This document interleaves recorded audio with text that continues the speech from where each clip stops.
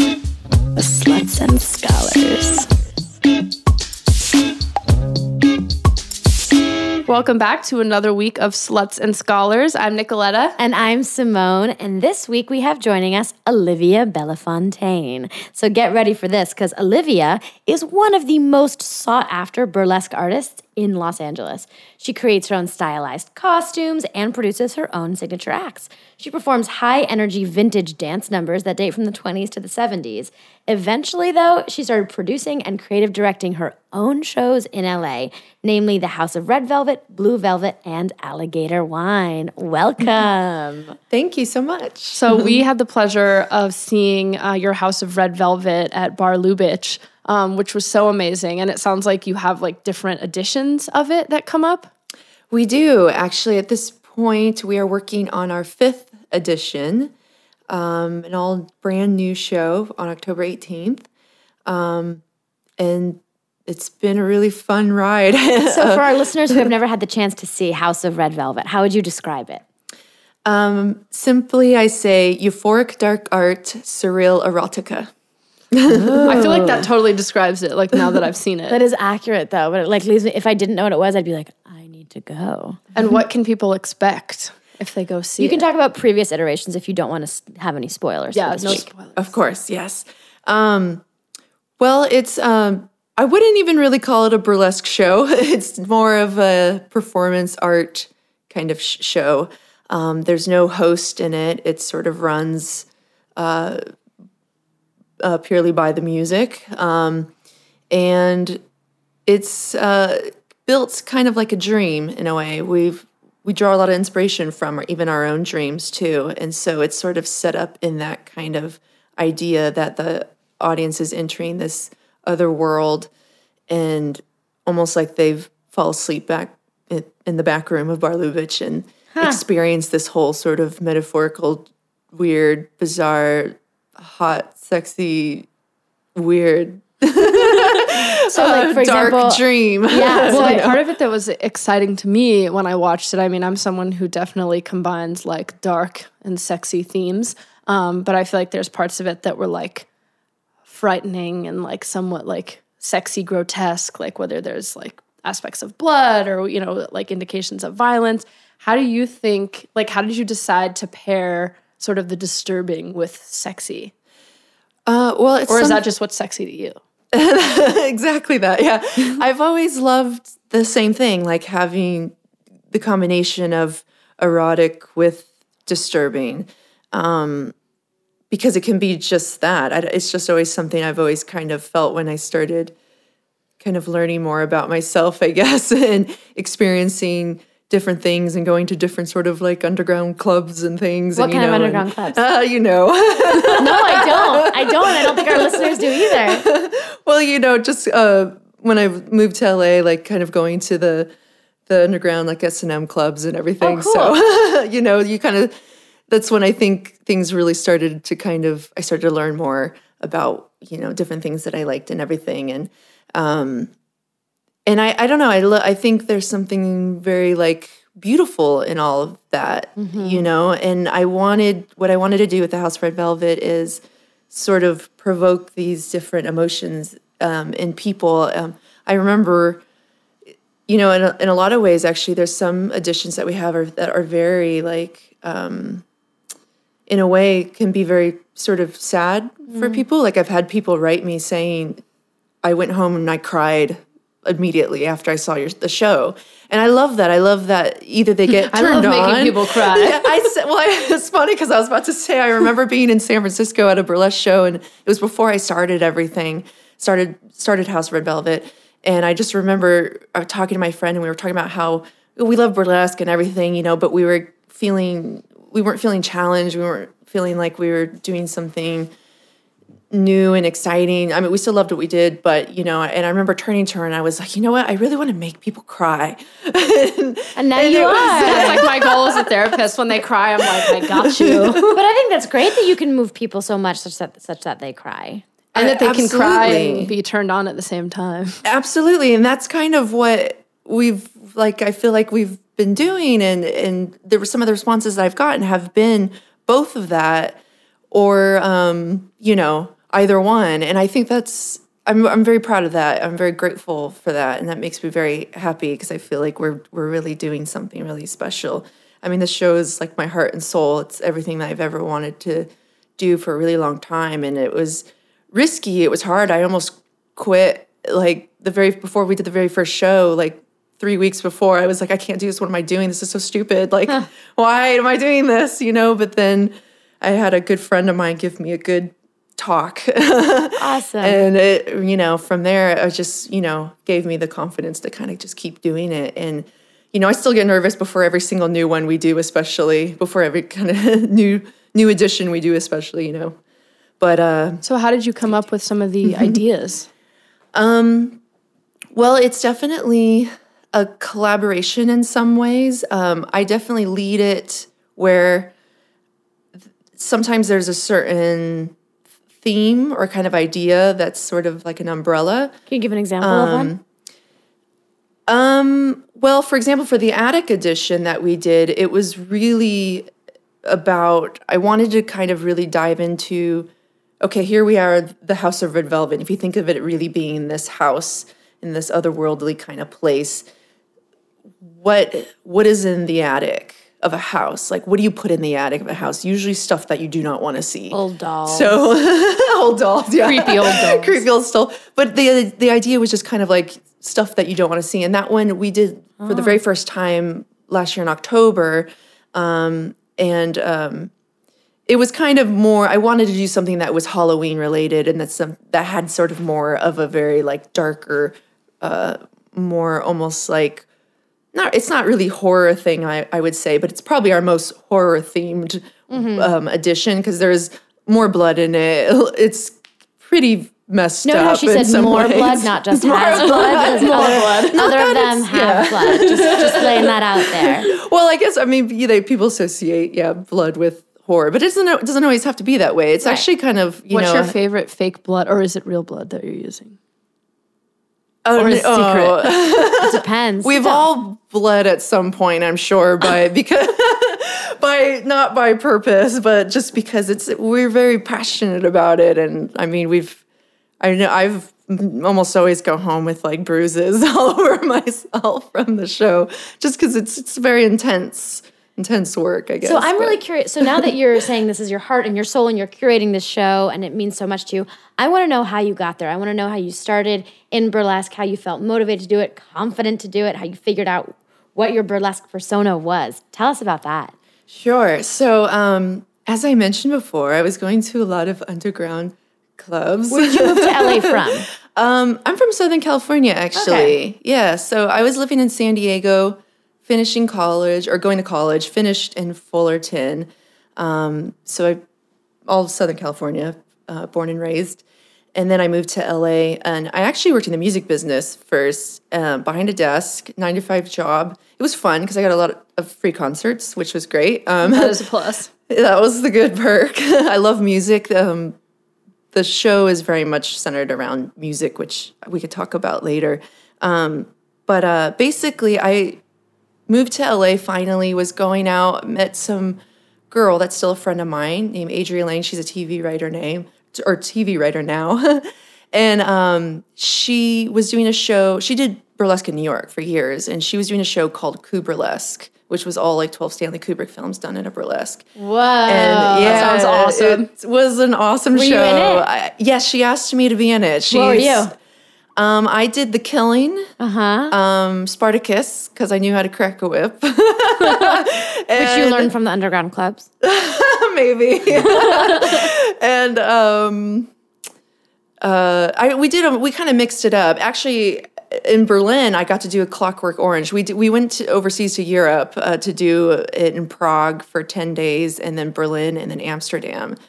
And so cool. Yeah, there was 10 of us running around Europe like crazy kids. It was really fun. That sounds amazing. So that was kind of how I fell into it. She just sort of asked me, and I never really, I didn't grow up really a trained dancer or anything. I danced in front of my mirror my whole life as a kid. Because you have impeccable posture. Yeah, thank you. She's sitting in my lazy boy chair, and even in that chair, there's a great posture. Thank you so much. I played sports my whole life. Maybe that helped, but I owe a lot of it to, I think was raised on music. My parents loved music so much, so it was part of my life. So I think I have a very good ear for it. And I took dance classes later in life, but, I kind of just really, that's all how it happened. And from there, I got to know everybody. What did you do for doing that? How did you feel doing it for that first time? And what did you actually do on stage? I'm just fascinated if you remember.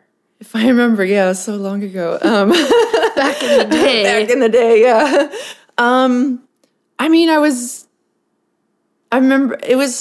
I was probably horrible, really, honestly, when I think about it now I know what I know now. But I was nervous. I still get nervous. My heart still beats really fast because to me, I feel like as long as it does that, you still care.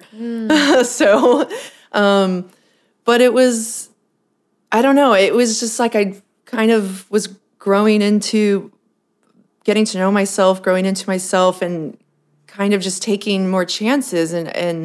But it was hard. It wasn't really like easy. I had to learn like how to make costumes, how to put together costumes. And when I look back what I was doing, I was like, oh yeah, I was so green, but we all are when we start something. So, but I took it seriously and I made myself a website and I, started upgrading my costumes over time and thinking like what works and everything. So you made the decision like, I'm going to do this. I did. And it was kind of, I don't remember it really being so much like a set decision. I just wanted to because I loved it. I loved being on the stage and I just wanted to do, and I wanted to take it seriously, and I wanted to do other shows and see what I can do with it and see how far I can get with it. And, I'm grateful for what I've been able to do with it. But so for folks who might be interested in starting a career in burlesque, do you have any tips for how to kind of break down that barrier and get into it?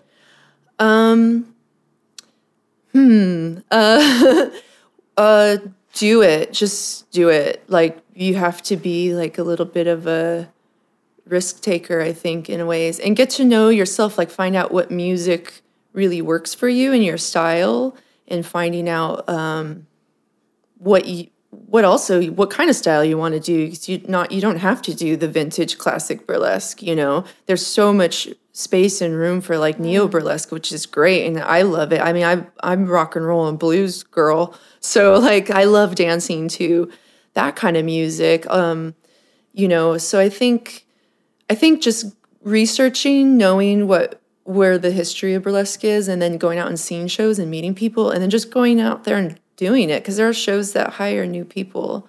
It's still such a small scene.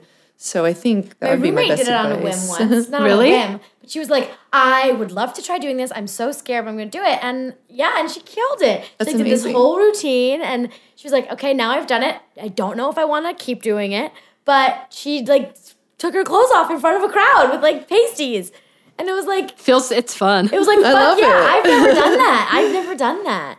I kind of want to, whenever I go to whenever we go to Jumbo's or something, or whenever I see anyone on a stripper pole, we want to work here. I was like, I want to do that. No, I have considered it on a serious level, but because of the work that I do, I worry that I can't find a location that my clients won't come to watch me take my clothes off, which I wish it didn't matter. But it's maybe I'll go to, Palmdale or something and find a faraway place. Faraway place, yeah. Where I can take my clothes off in peace. I were understand you nervous the that. first time you got naked? Or I don't know how naked you get, but were you nervous? Just pasties and thong. Oh, of course. I actually used to hate pasties because I didn't like the way they looked on me, because I'm small-chested. Not that matters, but I didn't know how to make them right. So I always felt like they didn't look right. But then they were too big, small, crooked, what? Yeah, I think they were too big, so then I looked smaller. I don't know. I cared too much though at the time. I mean, I love small boobs. Any boobs are fine, But Boobs I think great. I just didn't know how to make them. So I sometimes I'd see and I wasn't really happy. This was a long years and years ago. Now I don't care, but but I learned how to make them properly, and that's one good thing to know is we all make our own costumes. How do you and make put a them proper together, pasty? So.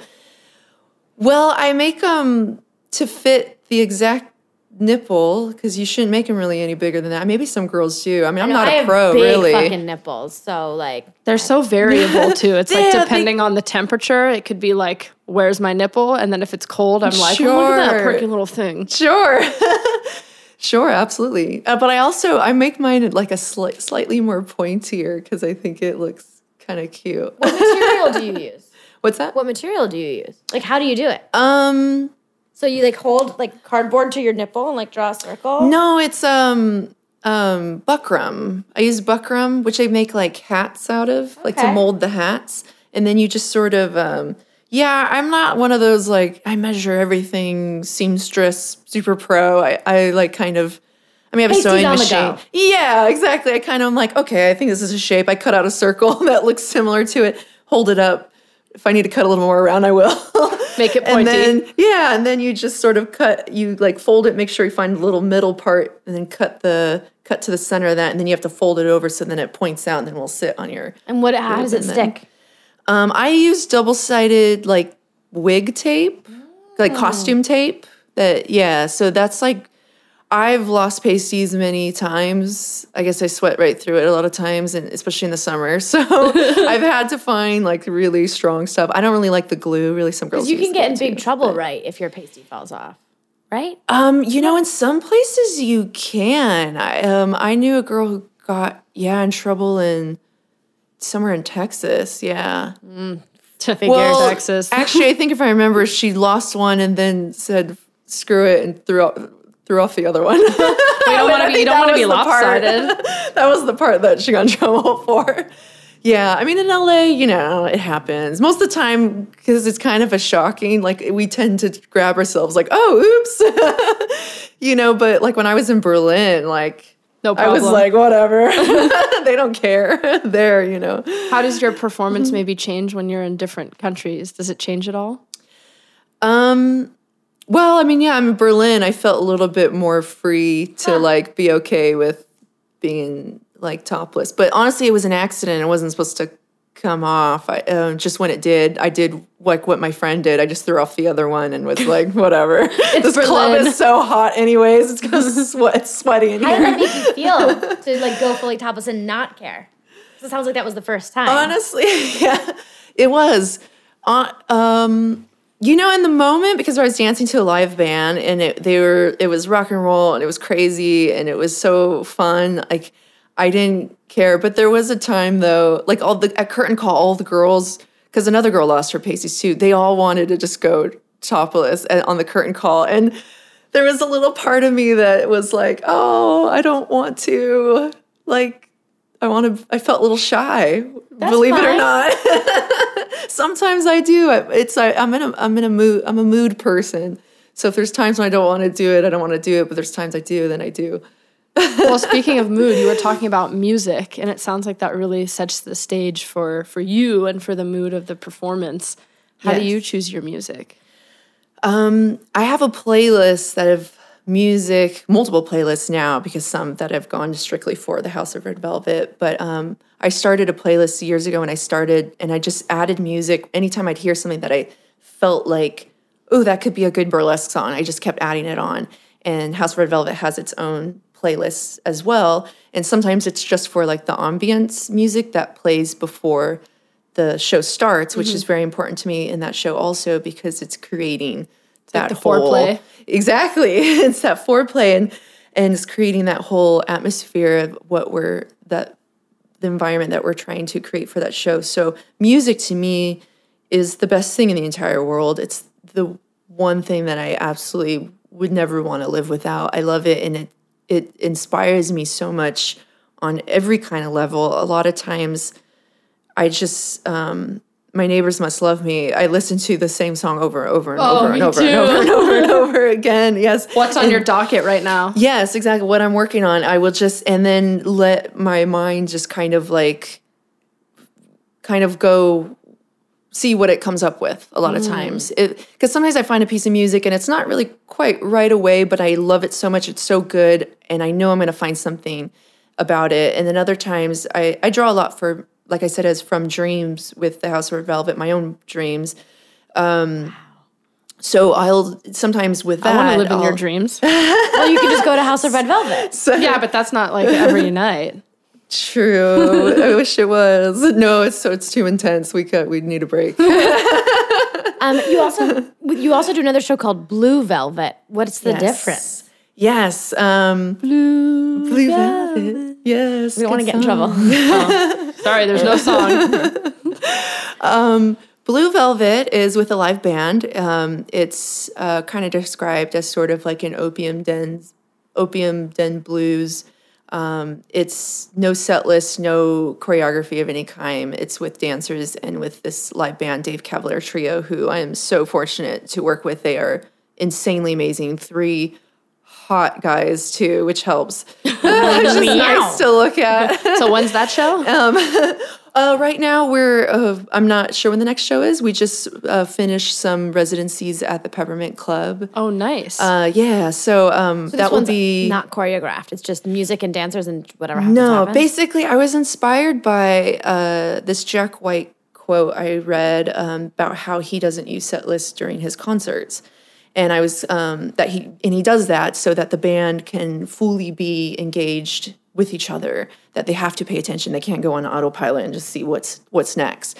So I wanted to do a band project. I was raised on blues and rock and roll music, so I wanted that kind of outlet. So I thought with that kind of idea, okay, let's do this show with this band. There's nothing, we don't even know what's going to happen. Each time we go into it, we don't know. We have to pay attention to each other. We have to fully engage and be present and connect with each other. And I wanted to just see what happened with that. And it's the team I have now has been so amazing. Like, they've been so great to work with. We've done shows at Bar Lubitsch, The Other Jor, Clifton's Republic, and we do a different Alligator Wine is the same people, but it's a different rendition because it was made for that style of that venue, which is like an early 1900s, like Storyville, like the brothels of New Orleans. So we dress in that attire. Oh, so cool. But yeah, Blue Velvet was the first project, but we had, the same people. So we just changed the costuming a little bit, called it something else. So how did you get from that first, going back a little bit, how did you get from that first show that your friend kind of introduced you? Kubrick-esque. Yeah, the Kubrick-esque. Yes. To making your own shows. Oh, well, I mean, I've done burlesque for so long now. Like so how long? I think it's been like 8 years. Wow. Yeah, long time. 7 or 8, yeah, I think 8 years. I don't know. I forget. I don't really count, but I think it got to the point where, like I was saying, I had the conversation with my friend in San Francisco. I loved all the shows I was doing and everything, but I wasn't feeling challenged in my work really anymore. And there were so many things I wanted to do that kind of like, I wanted to do them, but I never really did, or I wasn't trying to. And just, I thought, you know what, I need to do this. I'm going to take the risk and do this. Like, I want to do this. I need something else. I'm tired of doing like classic burlesque, or I'm tired of doing just like, every like hosted type of show and everything. And I wanted just like a different formula and a different like way to do something. And so the House of Red Velvet kind of came out of that. And I just always, when I first kind of even started, even before Coup Burlesque, I remember doing a couple performances in like some like underground kind of like gothy clubs or whatever too. Just small ones, small stuff, like little Betty Page kind those of underground like clubs again. Those underground Like, what the fuck am I missing out on? I'm sure we've been to most of these, Simone. I want to go to more underground clubs. I like calling them that. I don't know why. It feels dark. Yeah, it does. It's like underground moist. Yeah. Oh, moist. Exactly. Stalactites in the basement. I don't know where I'm going with that. Proceed. It's okay. I like it.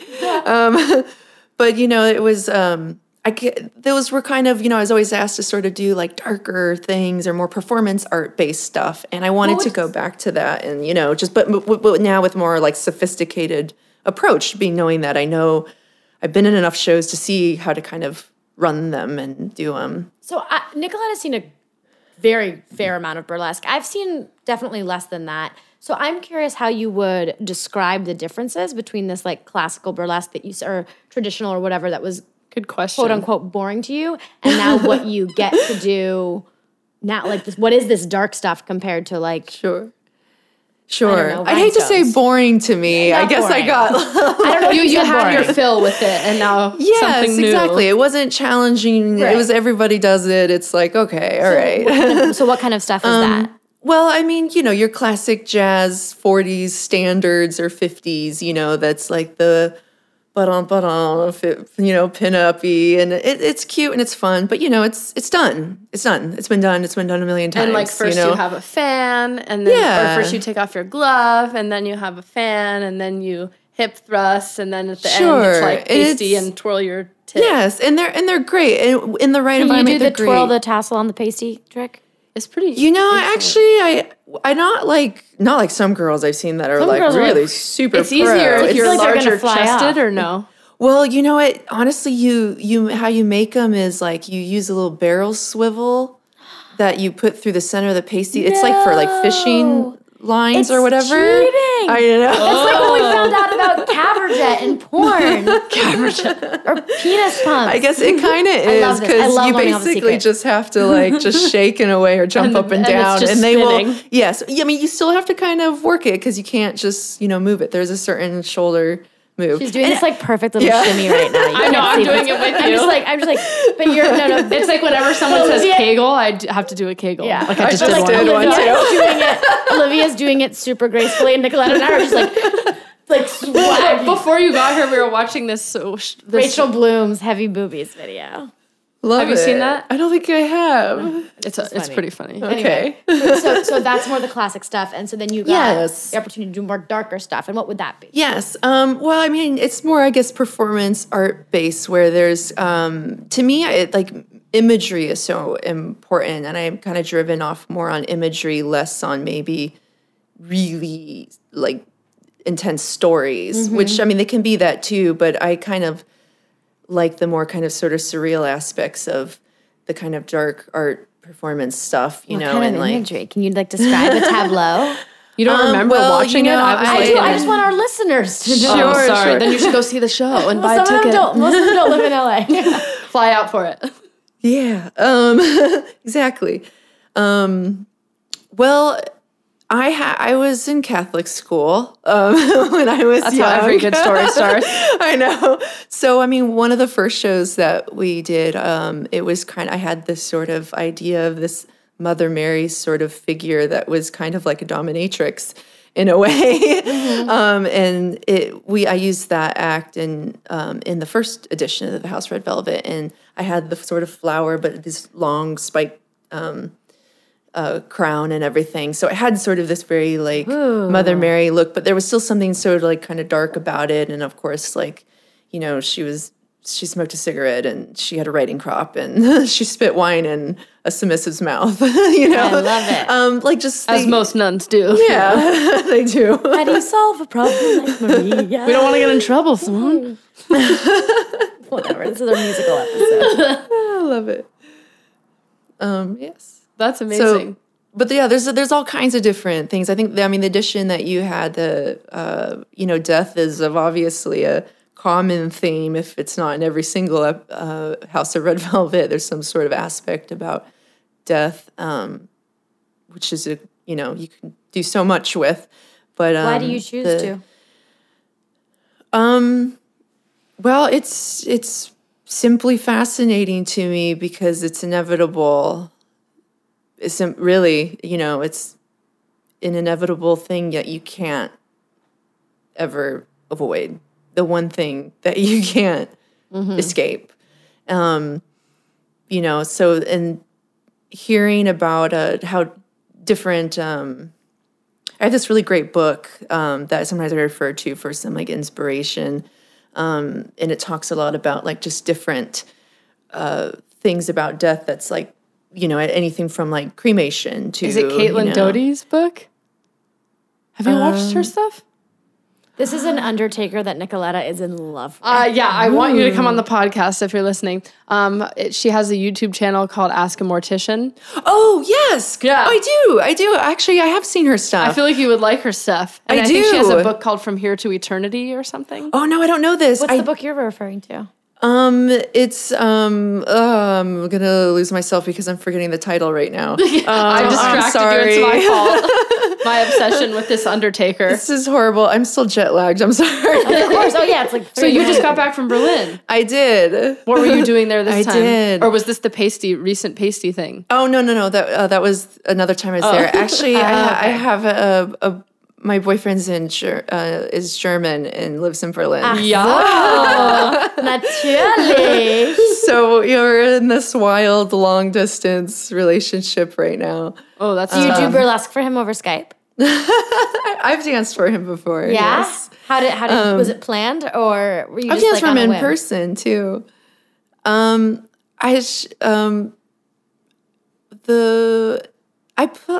no, it's kind of I think usually on the whim.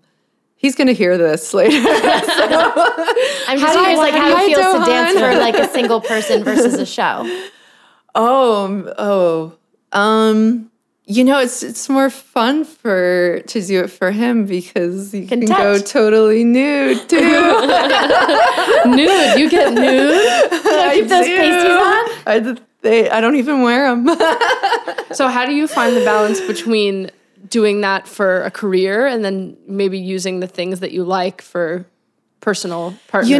It got to be honest, it's hard and it's probably something that I can always keep to work on because a lot of times you're tired. Of it? Yeah, and I hate to say that. I don't want to be like that, because I love feeling, sexy in like your personal life, of course, like anybody else.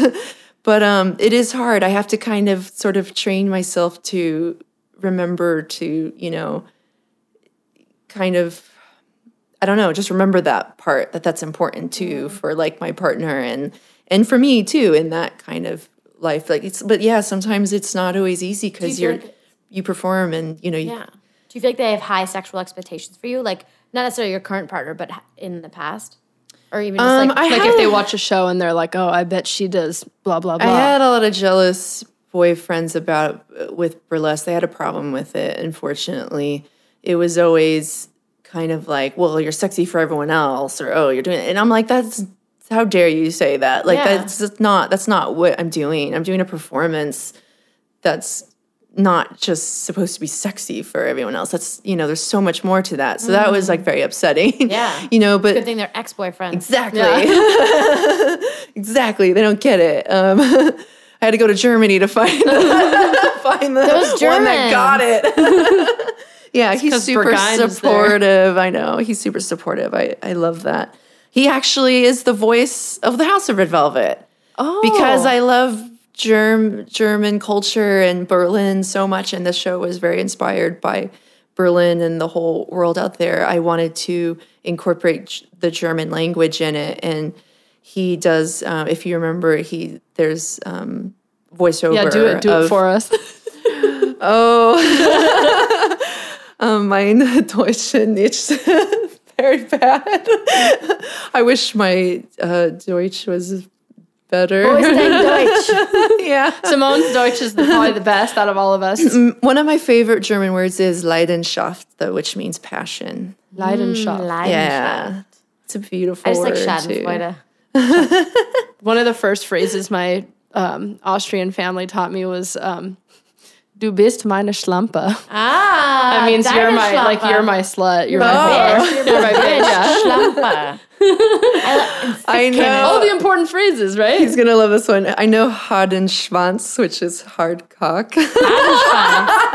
Hadenschwanz. So sluts and scholars would give you a linguistic education too. Yeah, but only the dirty words. What else do you need? Oh, and fuck, is it ficken? Ficken. Yes. I used to say, geh deine Mutter zu ficken. And I don't know if that's like an actually way does that you that would mean? say, go and fuck your mother. Whoa. He's going to love this. Shout out. Schrei out. Ein Schrei out. I don't know if that's how See, you say your shout Deutsch out. is good. Dated one for a while. My dad would be proud of you. So when you're performing, aside from maybe the German voice in the background, what makes you feel sexy and confident to get out there and do it? Well, the music is powerful for me because I really get lost in it when I perform. I'm really listening so hard to that music, and I'm really letting myself like feel it. So I think that is one aspect. And also, connecting with the crowd and the audience, and hopefully giving them something that they feel inspired by. I guess that idea, I don't know if I'm necessarily thinking about that. That's sort of something that kind of comes after and before. But, music really is like everything that I think that kind of drives me. And then, do you have a favorite song that like immediately if that turns on, that like you feel sexy, or it's like the song itself is just like so exciting? Oh man, My Junk from Spring Awakening. Really? Yeah, I fucked that song in high school. Mine was Flesh for Fantasy, Billy Idol. Ooh, that's a good one. I did a Billy Idol music video once, and I got to ride off in a car with him. Later, amazing. Shout out to my friend years ago, Billy Morrison, who's one of his guitarists. Oh, wonderful. Hey, man. I have an amazing nude art piece from him. What was the music video? It was the Save. Like it was God one Save from the Queen. Is that the newer? No, it was like a year ago from the last album. I'm sorry, jet lag again. No, save the something. I'm forgetting the names of everything. Notes, don't worry. You were in it though. That was the important part. I was in it. Yes.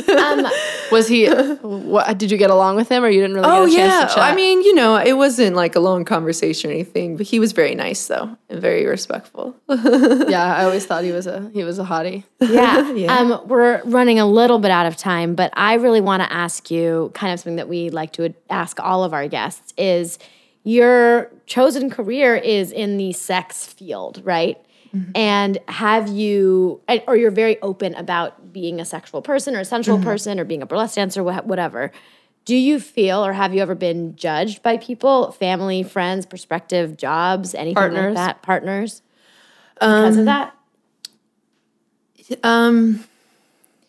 Yes, I'm sure I have. A lot of it I feel like I maybe haven't necessarily paid the most attention to because I love what I do and I'm proud of what I do.